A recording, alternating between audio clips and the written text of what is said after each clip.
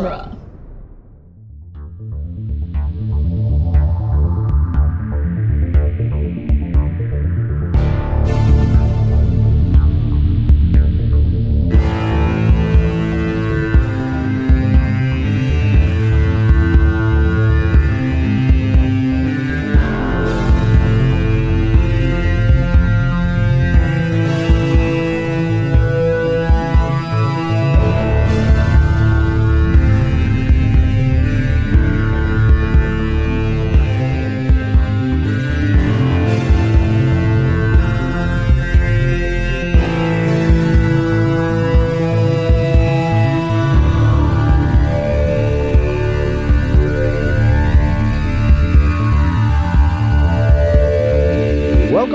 To Spider-Man Minute, the daily podcast where we analyze and celebrate the movie Spider-Man, one spider-biting minute at a time. I'm Scott Corelli. And I'm Zach Luna. I'm Naomi Wong. Yay! Thanks for being here, Naomi. Yes, thank you very much. And today we are going back to minute 11, which starts with the super spider lowering down toward Peter as MJ pretends to read some paperwork. And ends with Dr. Strom saying, "We solved the Horizon Glide." Heck yeah, he did. They solved it. Solved it. Solved it all the way. Whatever a Horizon Glide is, they fixed it. It's just the right kind of technical malarkey. That's like, it sounds like a thing that you'd have trouble with the glider. The beginning of the next minute starts with even more like engineering nonsense that I couldn't even decipher. Perfect. But yeah. We'll get there tomorrow then. Yeah. Today's all about spider bites, I would assume. All about spider bites and Peter being, if we're being honest, a little creepy. Just a little creepy. Little? Like, yeah. I'm being generous. Yeah. Just quietly taking pictures and whispering to himself, "Good, that's good." It's so creepy. For the school paper. Yeah. Definitely for the paper. It's like, not for my own personal collection. Who would do that? No, that's not. I almost feel bad. Like Nick's favorite phrase last week was to do a little weird riffs on, "Is for school paper? For school paper?" Like, he didn't get to see the results of it this week, where he actually takes the photos themselves. Oh boy. Scott, you've mentioned that the only CGI spider in the sequence is the moment where it bites him, but like at the very top of this scene, I can't understand how they could have gotten that shot without a CGI spider. Because my understanding is that when they the one that's lowering, the one that's lowering, where the one that's like lowering, I think that's CGI, maybe as well. Yeah. Or maybe augmented with CGI or something like that. Yeah. I know definitely when it comes down onto his hand properly, that's the real spider. It's just my understanding of the spider wrangling was that they would have like a long stick or something that that the spider is attached to and he's webbing down from, because the spiders don't like know how high off the ground they are, so they just keep letting out silk.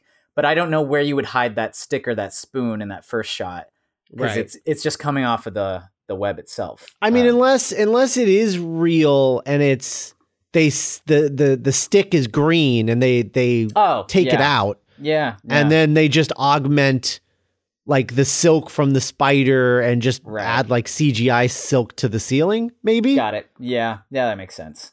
I don't know, crazy stuff, but there it is. What do you guys think of this sort of pose modeling bit thing that MJ does? Like, I'll be honest, this is some of the worst modeling I've ever seen. She's a terrible model. We know very little about her acting in this movie, so we'll save those thoughts for the sequels. But but she is not a great model. She's making bold choices. I respect that, but I mean, sometimes it pays off, sometimes it doesn't. You have to make those choices, right? Yeah, right. Yeah. At least she is like kind of having fun with herself, you know, like she's not taking it too seriously. She's just like, oh, look at what this thing says. Ooh. Like nodding and smiling at the paper. Well, to be fair, it doesn't look like she's actually trying to look like she's reading the stuff. It does look like she's trying to ham it up for the camera. For the school paper. For the school paper. This is the sort of shot that you want in the school paper is me goofing off at the science spot. What's funny? At the science. It's funny though, like obviously like the camera, like for the screen, it does it as if it's the camera taking it. But she's not looking at the camera, but she's looking at a camera. Do you know what I mean? Like so it doesn't quite work. It's one of those things like where it's similar to in TV shows and movies where they show like CCTV footage and it's obviously just footage from the movie. Right. Like it's not CCTV footage at all. Where did they get this footage from? Right. Yeah. I don't remember seeing a camera when we were there earlier. And really that just looks a lot like the movie to me. My favorite is when they have like photographs in like later seasons of TV shows. And it's like a photograph of something that happened. But you're like, but there was no one taking pictures. That's literally just a still frame from the episode. Right. Or the impossible, like, I guess later we'll get into how exactly Peter believes that people understand that he's taking these pictures of Spider-Man without having the same superpowers as Spider-Man because of the shots he gets. But it's like that, like in, I just remember like in one of the later Avengers movies when there's like clips of their previous like bad encounters in various parts of the world, and it's just like straight up cinematic, like slow motion footage, like while an explosion is going off. And like, they had like it was in Civil War, right? They had like footage of the Hulk, right, like straight up close. Who's the embedded photojournalist who's like running up there with a Steadicam, like right? Who's he doing with like a selfie stick? Yeah. Very long, very precise one. So anyway, Peter being super creepy, gotta be honest, maybe I think he might deserve this spider bite. I'm just... Also, I have a question. This is a huge spider. How does he not feel it at all? Because I don't know about you, I feel spiders when they're not there, yet alone when there's a massive spider on my hand that I'm using. I think he's just shaking so hard, from the prospect of getting to take photos of the one lady there that he's not noticing anything else. Like, have you ever, like, you've been, I don't know if you're like drilling with a drill or something, or you do a job where you're tensing your hand a lot and then you get numb in it. Maybe he's just like so unbelievably tense at this moment that he can't feel anything other than his eye on the eyepiece or something. I'm trying to think what those photos will look like then. Yeah, he's so desperate for her not to walk away when she does. That's all he's focused on. Yeah, maybe he does register it, but he's like, I'll deal with it later. Like, this could be a giant moth or a cockroach, or I don't care, I'll deal with it later. Or that missing super spider thing that that we just had like a really nice tight presentation about these super spiders and how one wasn't there. How one was missing, so I don't know. I've got to give Tobey Maguire props for like not completely flipping out when a Black Widow is just like crawling all over his hand. Oh, totally. Yeah, I'm sure he was like nervous beforehand, but you don't show it at all. He looks genuinely oblivious to it. But like I'd be weirded out. I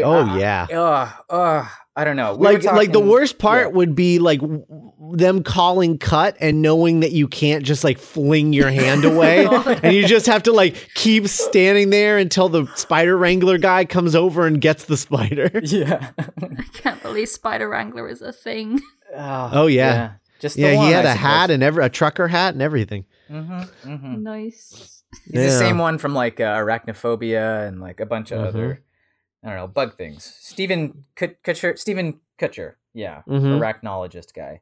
I respect the hustle, at least. If that's like that's your thing and you can find a way to like make that your living, like power to you, spider guy. Yeah. This is a mean spider bite. Like, yeah, immediately just raised welt with like vampire fang marks in there. Like it's well, just the CGI spider just really digging into that hand flesh, like just slams its whole body downward to add to the force of it. It's just, I mean, it's just digging for gold. Like, I don't know what. I don't know what you're trying to find there, guy, but yeah. It's just like, this is what you get for standing in my way. What antagonized that spider so much that was his immediate? Because it's not like Peter's presenting much of a threat. You know, it's not like he sat down on it or something, the way people often like get bitten by brown recluses or something, where like you're just leaning against it and the spider freaks out and bites you. It just webbed down on him. It was just coming down to walk places and like, oh, I guess I'll just bite the ground. Just really wanted a bite of Nerd. Yeah, he was like as still as you could possibly be. Like there was this spider. I mean, look, Peter deserves this bite for being a creeper, but also that spider was kind of a jerk. That spider was a lot of a jerk there. Yeah. And he nailed him right on the vein. He's got like, oh yeah. I don't know if he would have been better off if it got like, I don't know, the fleshy part of his shoulder or something, but it goes right for like the actual blood vessel in his hand. Just wrecks him. Yeah. That would not be fun. I also like, he doesn't seem that concerned about it immediately afterwards. Like it is still a spider the size and shape of a black widow, and you immediately have a raised welt on your hand. And he's just like, oh, I guess I gotta go to the rest of the presentation now. Yeah, I never get that. He knows he's in a room full of genetically modified spiders, and it's clearly like something's happening. Something's happening. Supposedly he's intelligent, right? So why does he not like say? I mean, he certainly intelligence. Yeah, he certainly has a really great face. Like.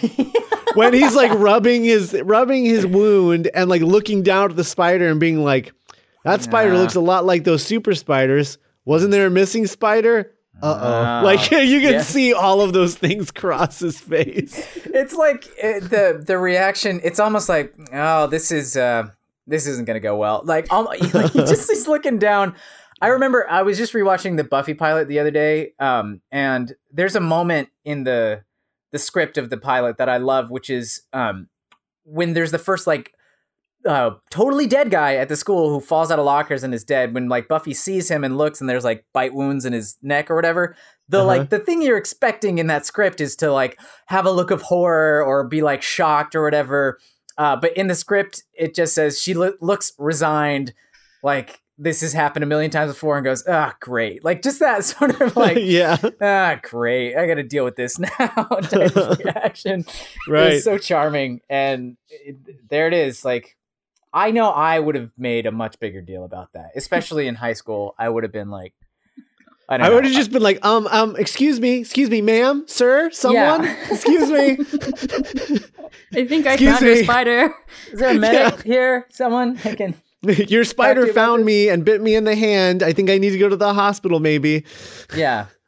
It's a little bit more streamlined. I remember in the Ultimate Spider-Man comics that he like, he's bitten and his whole class is still there, and he kind of like gets all woozy and then he throws up and passes out. And so that's why he didn't have a chance to like investigate it or whatever. Like they had, paramedics had to bring him out, make sure he was okay.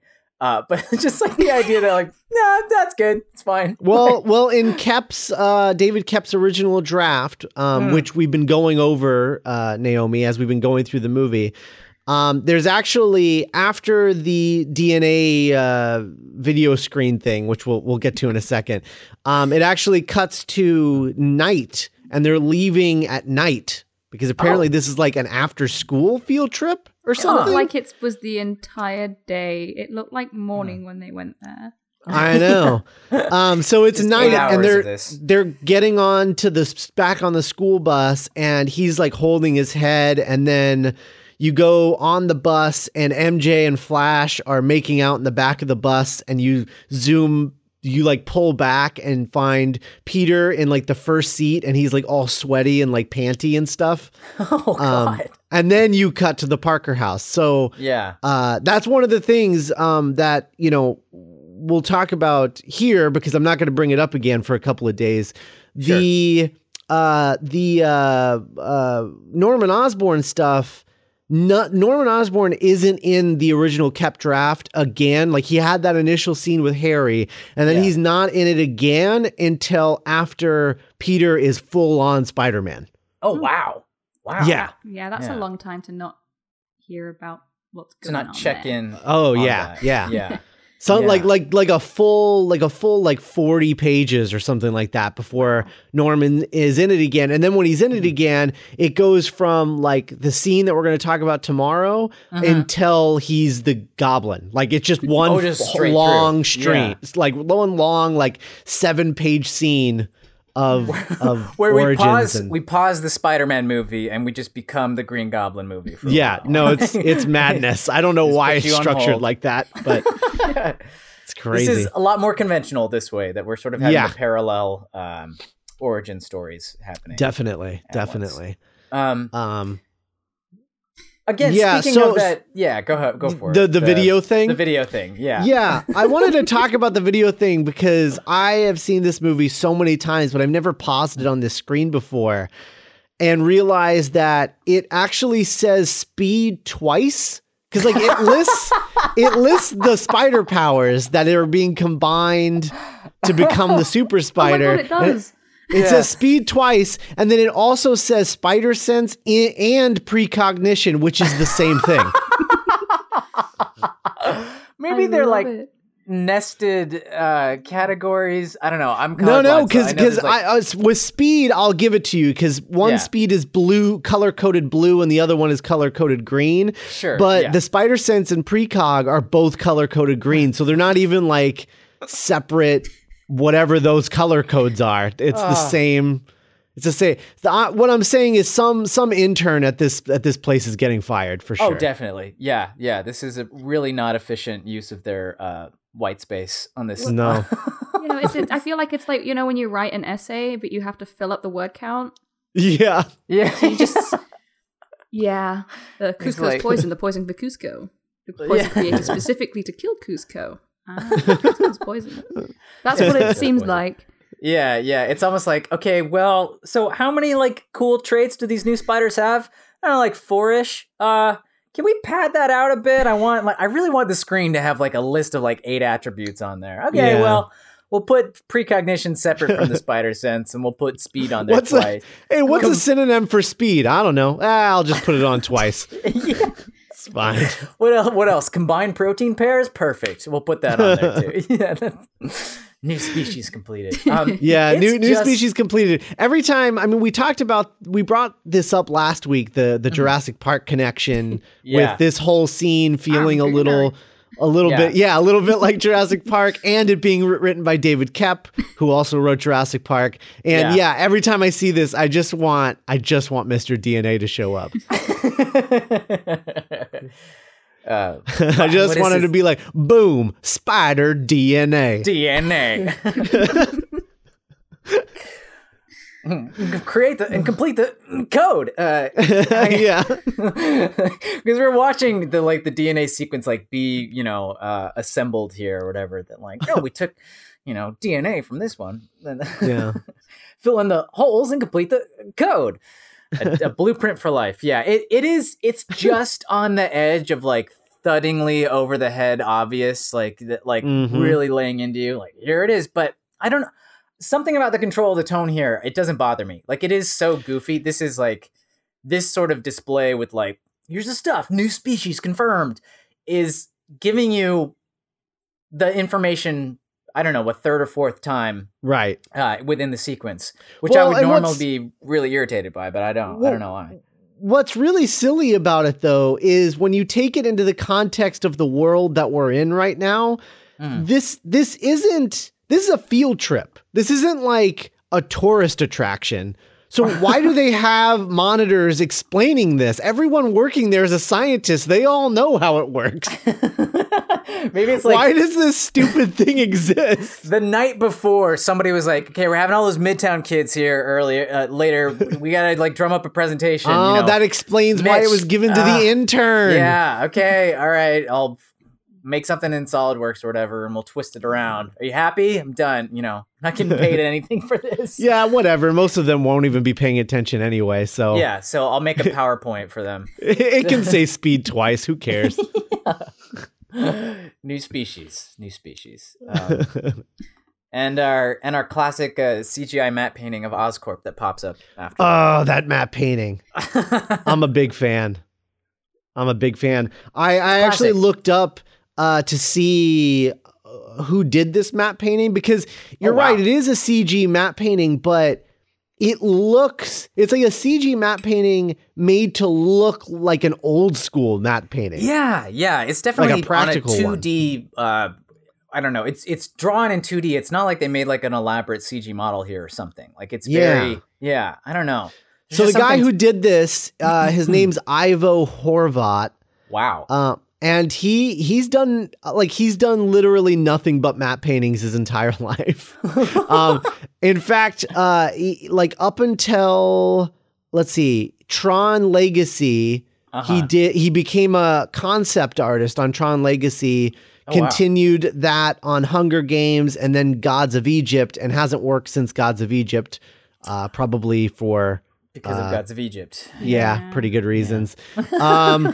But he's done matte paintings for Judge Dredd, The Cable Guy, The Mummy, Contact, Episode 1, The Phantom Menace, Galaxy Quest, Sorcerer's Stone, Stuart Little 2. I mean, tons of stuff. And even worked with Tobey Maguire again on Seabiscuit. Oh, wow. Oh, they're reunited. That's great. Yeah. Yeah. So I do love a good matte painting.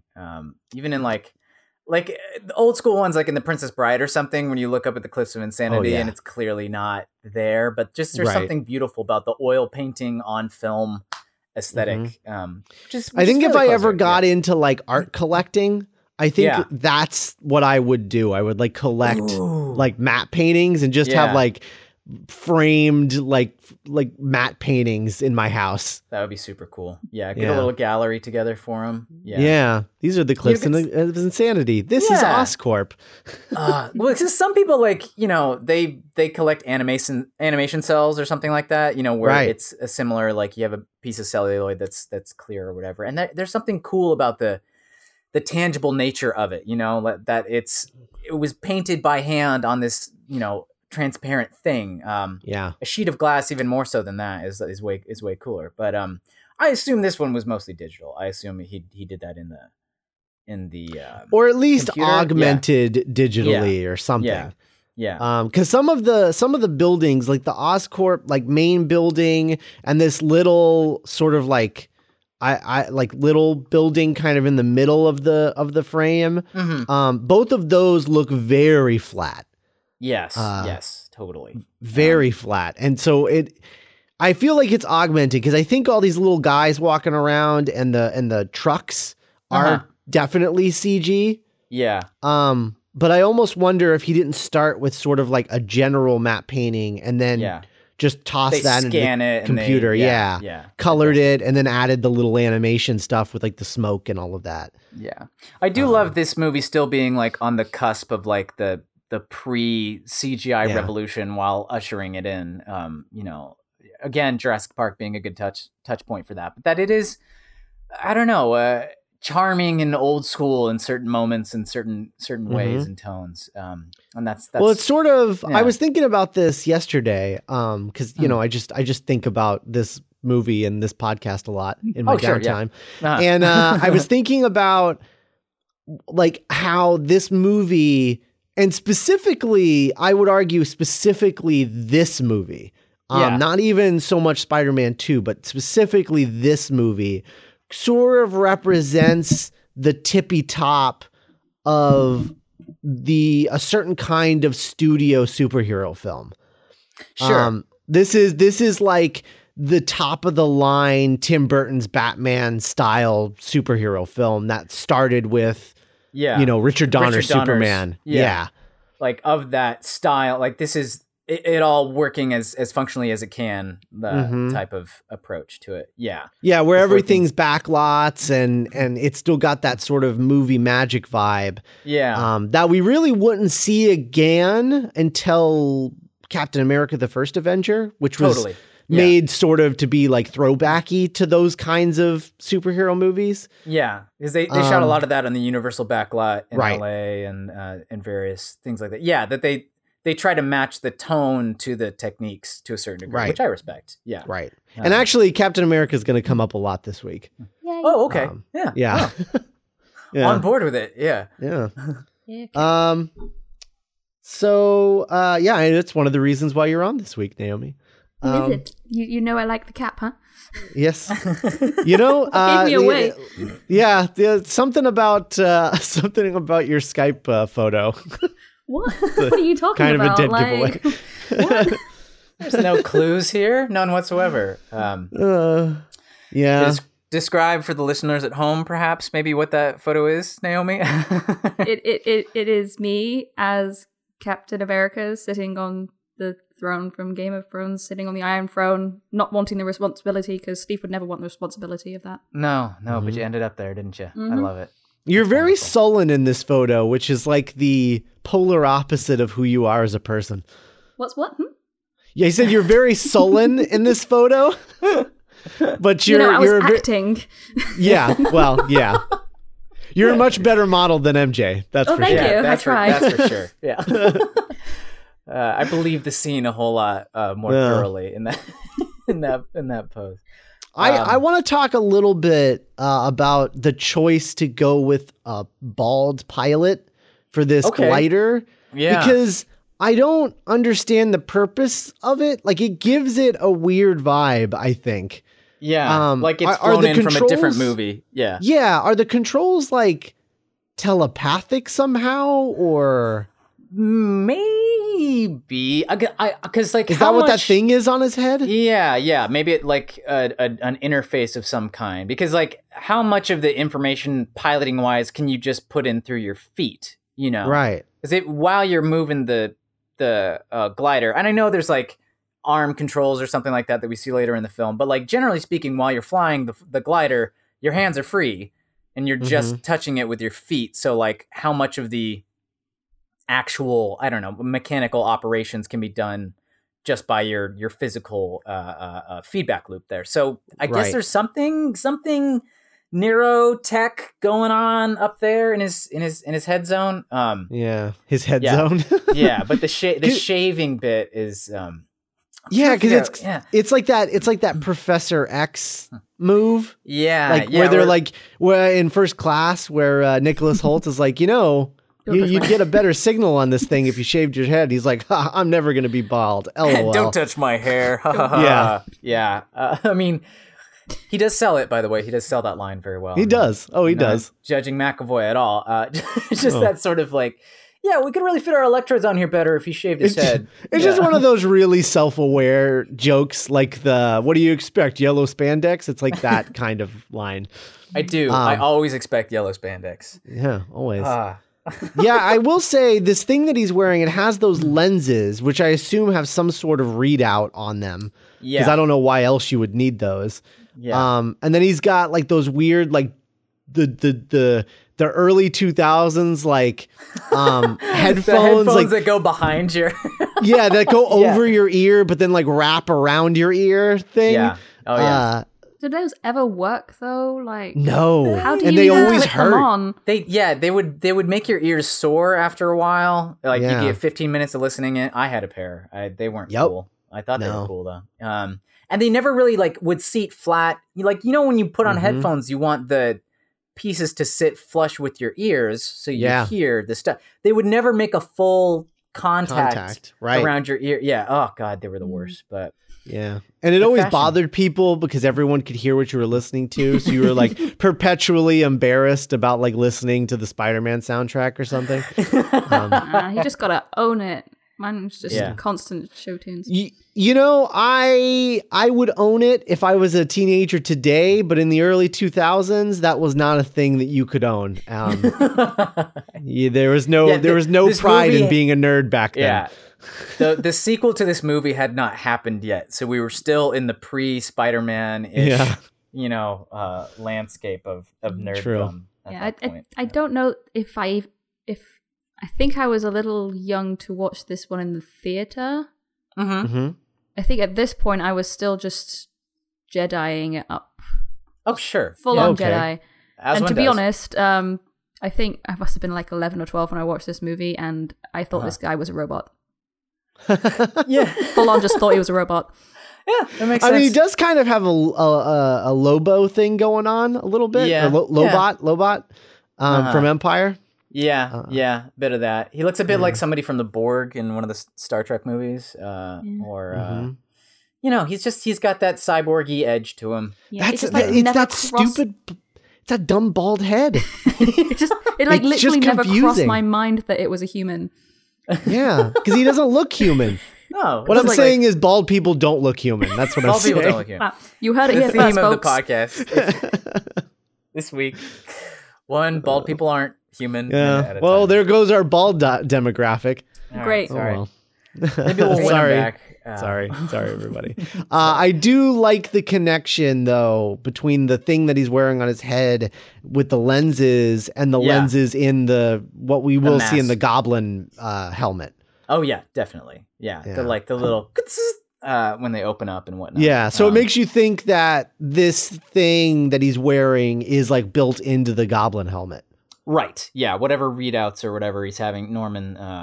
Whatever interfaces there is replicated later. Right. I mean, I wonder when the best time to talk about the costume itself might be. Like maybe next week, or maybe when we have the Goblin suit in full. I feel like we should wait until we get like the full Goblin costume before we give thoughts on all of this. Yeah. Before we get way into it, but because right now, I think as a setup for what will be the Goblin costume, I think it works really well as a piece of like glider technology that you need to wear to control. It reminds me of Pacific Rim and like the suits that they have to wear. Yeah. That you have your own little pilot outfit that's necessary to even lock into the thing itself. Right. And to like control the movements and stuff. Because I bet like some of the controls have to do with like how you lean on it and like where your arms are and all of that stuff is probably all connected into controlling this glider. So